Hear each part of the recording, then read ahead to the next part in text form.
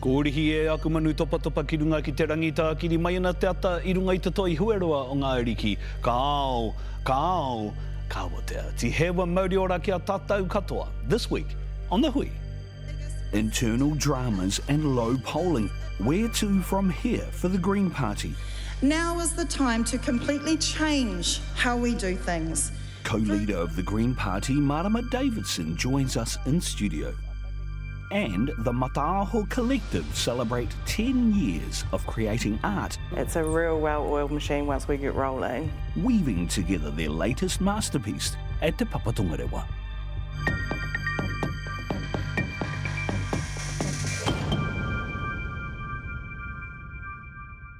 Ngā mate tua tini, ngā mate tua mano o te wā haramai haere. Tātou kei te aoturoa Te hewa mauri ora, and welcome back to the Hui.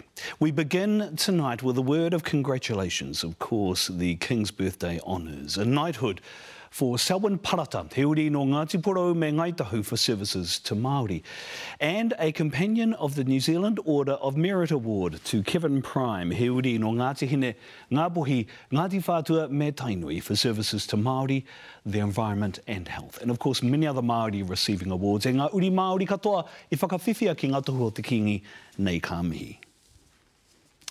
Our kai kōrero, our guest on the program this week is the co-leader of the Green Party, Te Rōpū Kākāriki o Aotearoa, the Honourable Marama Davidson. If the critics are to be believed, the party is under pressure with the latest Kantar poll showing a drop in numbers to just 7%.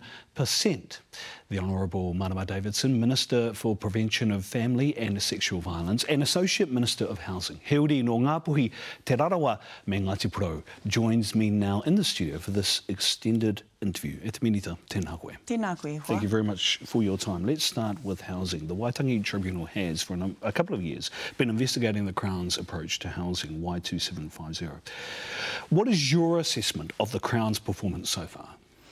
The Waitangi Tribunal report is really important. It affirms what Māori have been saying for generations, and it is clear we have not failed to properly provide housing as a human right, but especially as tangata whenua and tiriti right. So I'm really pleased to receive that report. Okay, how then are we dealing with a situation where our most vulnerable, actually in many cases, for them it's getting worse? Their ability to access housing, their ability to be able to be housed safely and securely. Let's look at Loafers Lodge and what happened with that tragedy recently. Is it fair to say that we have continued to fail them? And what's that like for you as an Associate Minister? In Aotearoa, everyone, especially tangata whenua, should be homed on Aotearoa land, and that's something I want to make really, really clear. What happened at Loafers Lodge was unacceptable and preventable. We should be treating housing as a human right, as a core public good, and this is what my focus and the Greens' focus has always been about. How do we ensure that we are not continuing to be complicit in their marginalisation? Effectively, what are we doing to help? We need to make sure that we are prioritising homes for people and not just a way to build wealth, because that has impacted more harshly for Māori than it has on most other people. So that's the first step there, and that's what the Green Party has been clear about.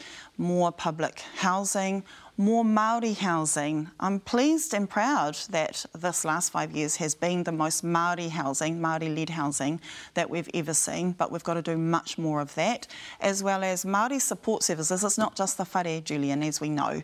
Māori have been very clear to us as ministers.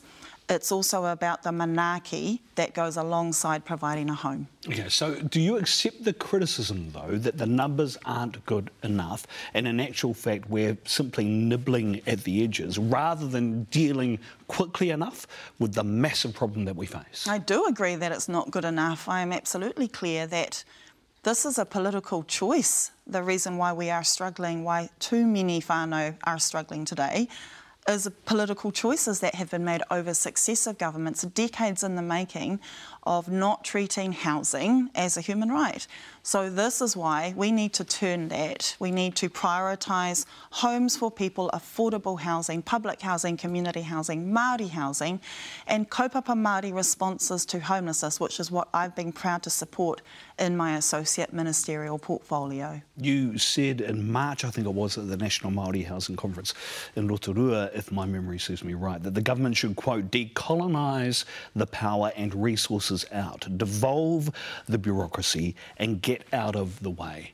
How realistic is that, Minister? The only way we will resolve housing, especially for Māori, is if Māori are leading the mahi with the support and the authentic partnership with Crown agencies. We are starting to see that work now, but we need to get a lot more of that to continue. And if people want that choice, then they need to vote for the politicians who are committed to seeing more Māori partnership housing with the Crown supporting, but Māori leading that, and that's what has to happen. So as an Associate Minister of Housing, though, Māori will be coming to you and saying, I mean, you'll be aware of this, right? They'll be saying this. The responsibility is on your shoulders to be able to make it work. So how are you doing that? The responsibility is on ministers and agencies right across government. I have a real responsibility, as with all other ministers, to make sure we are untying up the systems that haven't worked for Māori, and that means letting Māori just do the work rather than having to deal with the agencies working in silos, rather than having to deal with low trust partnerships. Trust Māori to do what is right. We've started to see that, but we need to keep on it. Give Māori what is needed to support their communities and whānau. We're starting to see that, but more is needed. And those are the approaches that I absolutely stand behind. That sounds like unblocking impediments. It doesn't sound like decolonisation. Unblocking impediments, removing barriers is important work. It's an important part of decolonisation, but also addressing and being upfront about the systemic racism across our systems is another part. It's the same part of the work, but it's about being honest that the systems have had inbuilt racism across 180 years. So let's call a spade then. Where's the biggest impediment? Why is it taking so long? There's many impediments. There's Māori being discriminated when they go and look for a whare, because people do not want Māori to be living and renting their whare. There's the way that poverty has impacted worse for Māori than many other groups, and our whanaunga Pasifika are another group who have been hurt by the racism. So let's be really clear that it's not about non-Māori having cultural education workshops. It's about non-Māori having workshops about their own cultural assumptions, from their own culture. That's where a lot of the impediment is as well. And as I said in that quote that you mentioned at the housing conference about getting resources out to the people, why then, in particular circumstances, one that comes to mind recently is the issues that iwi are facing in Tūranganuiakiwa. They've been very clear that they'd rather not work with the council, they'd rather get the resources themselves and do the mahi because that's their responsibility as the iwi authority. And yet the latest funding, $10 million, to be able to deal with whānau who were adversely affected by the climate events recently there in the Takiwa, they still have to go through council processes to be able to do that. Why is that happening? We have been clear. I'm not sure. I'm not across that decision that has been made. It surprises me. We've seen in COVID, we've seen marae, when they're able to step up directly, is where the good mahi is done for whānau struggling on the ground. So I support that we're able to just directly get the money to where it needs to go. Okay. As I said, you're the Minister for the Prevention of Family and Sexual Violence. Almost 30% of New Zealand adults experience intimate partner violence or sexual violence at some point in their life, with women 3 times more likely to experience sexual violence than men. 94% of sexual assaults were not reported to police. How can we possibly turn this around? We can. Aotearoa has to be a place where people can live free from violence, where people can live with safety and peace. Just over a year and a half ago, I announced the first ever bold nationwide plan to eliminate family violence, sexual violence. We've made some good progress, but we're setting up the foundations for even more mahi to do. And so I'm really proud to keep pushing that through. You say you're making good progress. How do you know that? What stats are telling you that? One of the big issues is that we need good information and we need to value lived experience. We've undermined that for generations. I'm building that system. It will take time. It is a journey, But we are putting those roots in the ground in a way that we've never done before. This is government doing things differently, properly working with community to lead this work, focusing on prevention and focusing on healing. And there is much that we have done just in the year and a half of a 25-year strategy.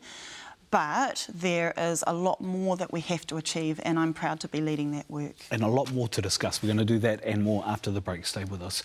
E whakarongo ana koutou ki tā tātou kōrero i te wā, e whakahaere tia i tā tātou hui, te huringa taua kingi tiare. We will have more with Green Party co-leader, the Honourable Marama Davidson, after this.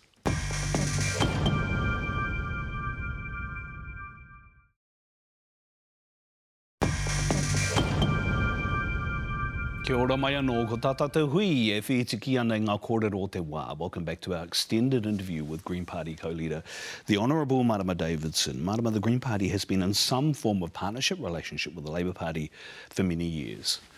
How would you characterise the state of that relationship now? Good working relationship. We've got things done. We got Te Aorere Kura, the violence prevention strategy, over the line. We've got the first ever climate adaptation plan over the line. Good working relationship, and we've been able to maintain our independent political positions on issues for the Green Party as well. So that's how I would categorise it. Get things done, but also maintain our own values. Do you agree, though, that the mandate that was given to the Labour Party, particularly from Māori in 2020, has not borne out the fruits of the reward that Labour received from Māori voters? And is there a role there, potentially, for the Green Party to be able to deal with that, to be able to respond to that? We have a priority as Te Pāti Kākariki that we know that our people want strong climate action to create a papatua nuku that is stable for mokopuna. We know that we need to make sure every whānau has enough to live good lives. We know that people want to protect our taiao. Those are the priorities, those are the visions that we are always putting at the forefront. If people want the stronger action in those areas, it is more Green MPs influencing the future direction of the next government that is going to help that. And yes, we've done some stuff, but we know there's a lot more that needs to be done and faster. Let me whakamaori the wairua of that kōrero. That the relationship isn't good, actually. That your perspectives and the issues that you have pushed as a Green Party haven't been valued by the Labour government. We got stuff done, more stuff than we would have been able to do with relationships in other political parties. And that's important. It is only because of James Shaw as Climate Minister that we've had more climate action in the past 5 years than over the past 30 years, 3 decades. Ka pai. We've had more momentum in transforming the prevention violence system than we've ever had before. That's what I hear from the sector. Ka pai. We also know we could do more. We could have rent controls on housing, for example, where Māori are highly represented as people who rent. We could actually make a difference right now to lift the lowest incomes to be higher. So those are the areas where we know more Green MPs would also make a difference. I want to ask you a question about mana wahine political leadership and the way in which Māori women political leaders have been treated and the vitriol that they have faced actually over some issues, but generally speaking, that has risen, actually, it feels like, over the last 3 years. Yep. And I want to get your response to that and what can be done to help manaaki, actually, our future wahine Māori political leaders. Every place in Aotearoa should be safe for wahine Māori, absolutely. We are tangata whenua, this is our whenua. We have a right to be safe wherever we want to show up. But that's not the case now, is it? It's confronting for people to see brown Māori women leaders in places of power. We have to bear in mind that we can't leave any of our leaders at any level alone.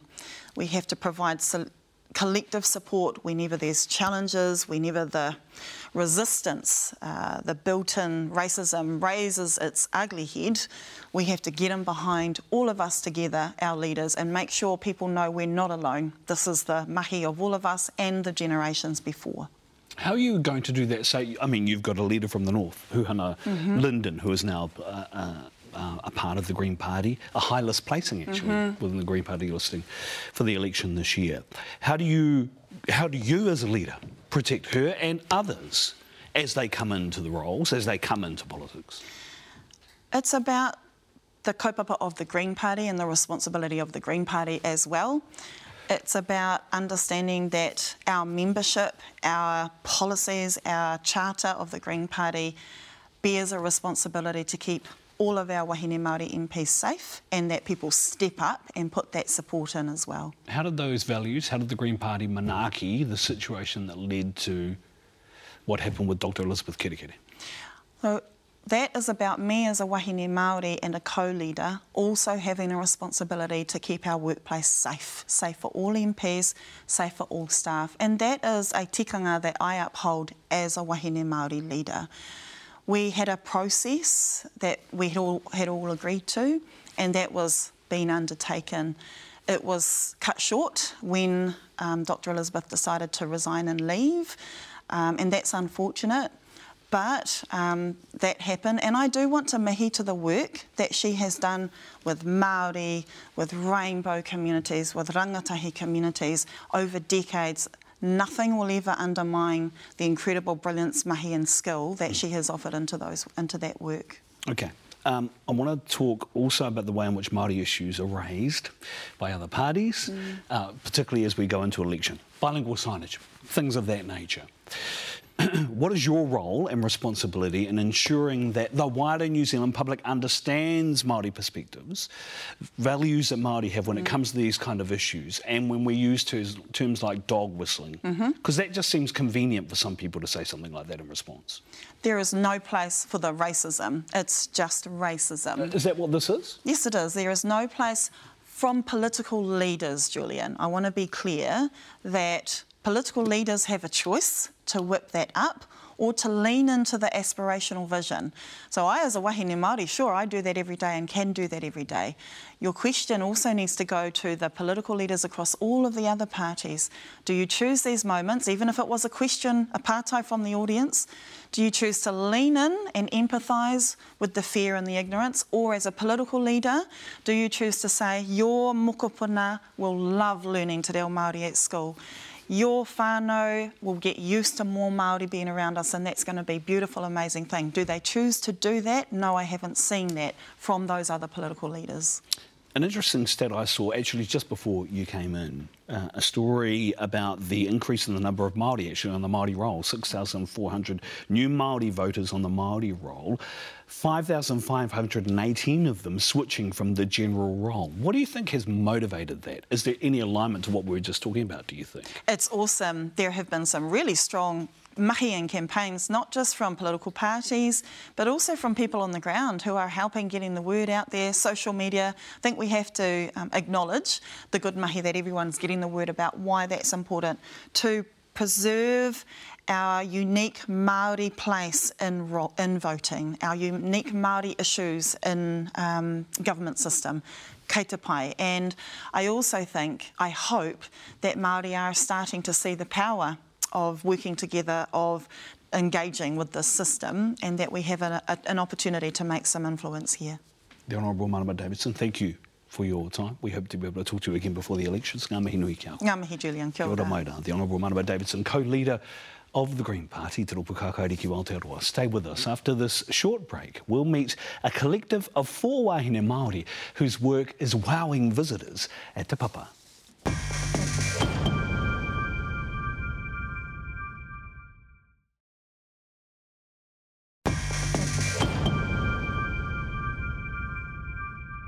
O ki mai anō ki tā tātou hui. A collective of wahine Māori artists is celebrating a decade of working together across the globe with a project at Te Papa.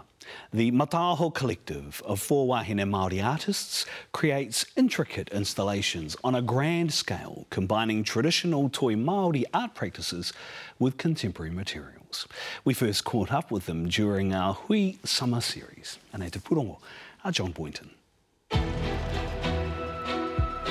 Here at Aotearoa's National Museum, Te Papa Tongarewa, the threads of a special project are being woven together. Shall we ribbon it again? think we've got a bit tangled. Just drop it. This is art like you've never seen before. Okay, I'm just going to walk it out. The first day when we started putting takapo together, I felt like euphoric. Like we've been planning for a year. It's finally happening. Takapo is the latest work from the Mataaho collective.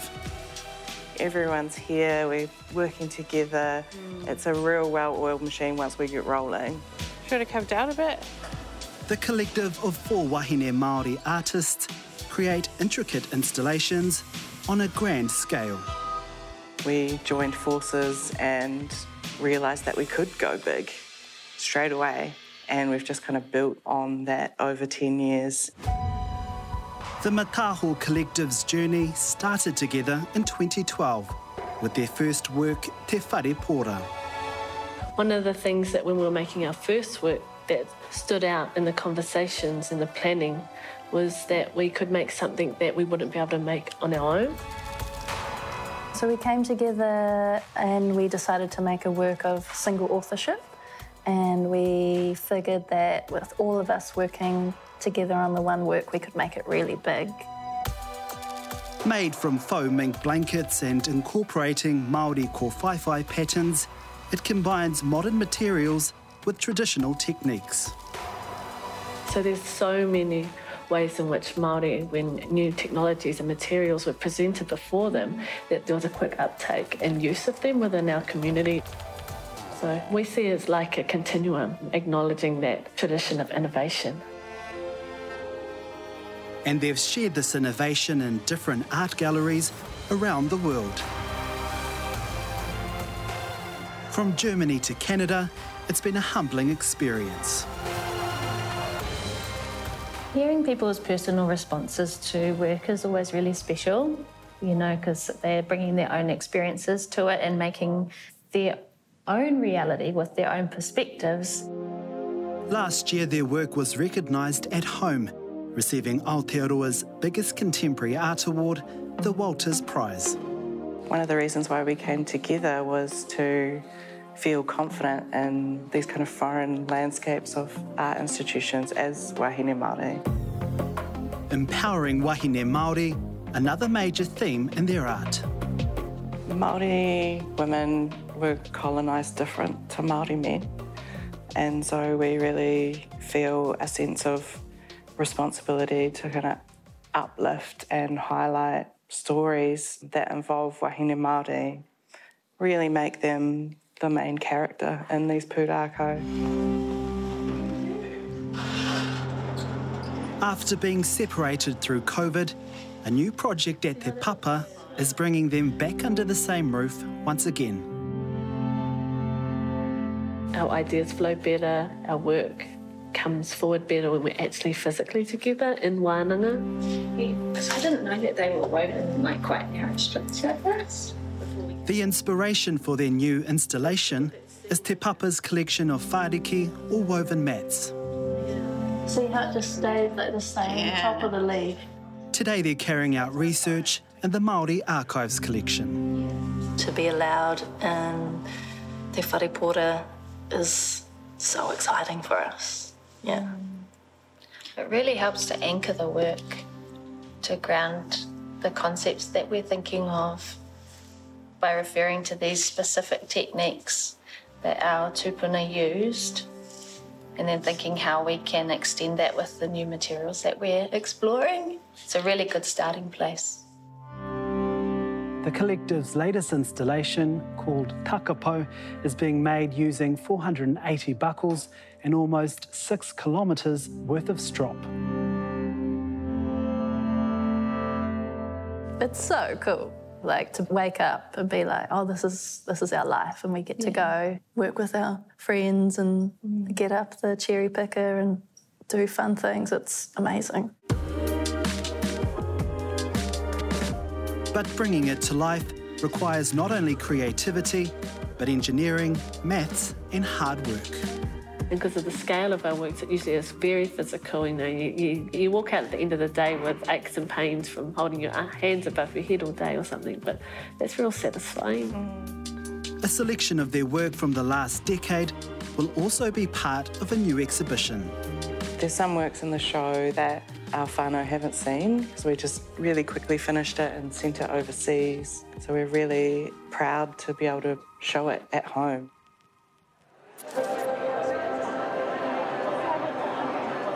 Its opening night and Takapo is complete. The Mataaho Collective's body of work is now centre stage at Te Papa. What's it like to see your whānau friends come and see these pieces? It's a bit of a tearjerker. Yeah, it's hard to describe. It's the first time for us that we've really been able to have all our family here together to see the stuff that we get up to. After 10 years of working together, their bond is stronger than ever. We're all kind of weirdos who went to art school, so to kind of keep on being those people, kind of like upholding our creativity is really important to us all. We strive to do that in our lives, so if that is inspiring to others, that's really exciting.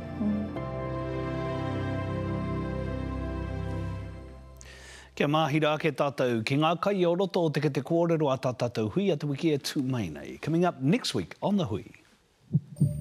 More and more whānau are turning to weight loss surgery to change their lives. I've tried every kind of pill, every potion, every diet. I've tried them all and nothing worked. Some are resorting to using their KiwiSaver. So $27,000 it cost to save my life. While others are even travelling halfway across the world. It's just not in my budget to do it here in New Zealand. I chose Turkey because of all the research I'd done. So why are there so many barriers to having surgery in Aotearoa? There's so much demand for it, and how do you actually decide who gets surgery and who doesn't? Kua whakahoro ake tātou i a tātou kōrero a te hui ki konei tēnei wā. You'll find links to our stories on our Facebook and Twitter accounts or at newshub.co.nz. Kia mau ki te tūranga o taputapu Aotea. Haumi e, hui e, tae ki e.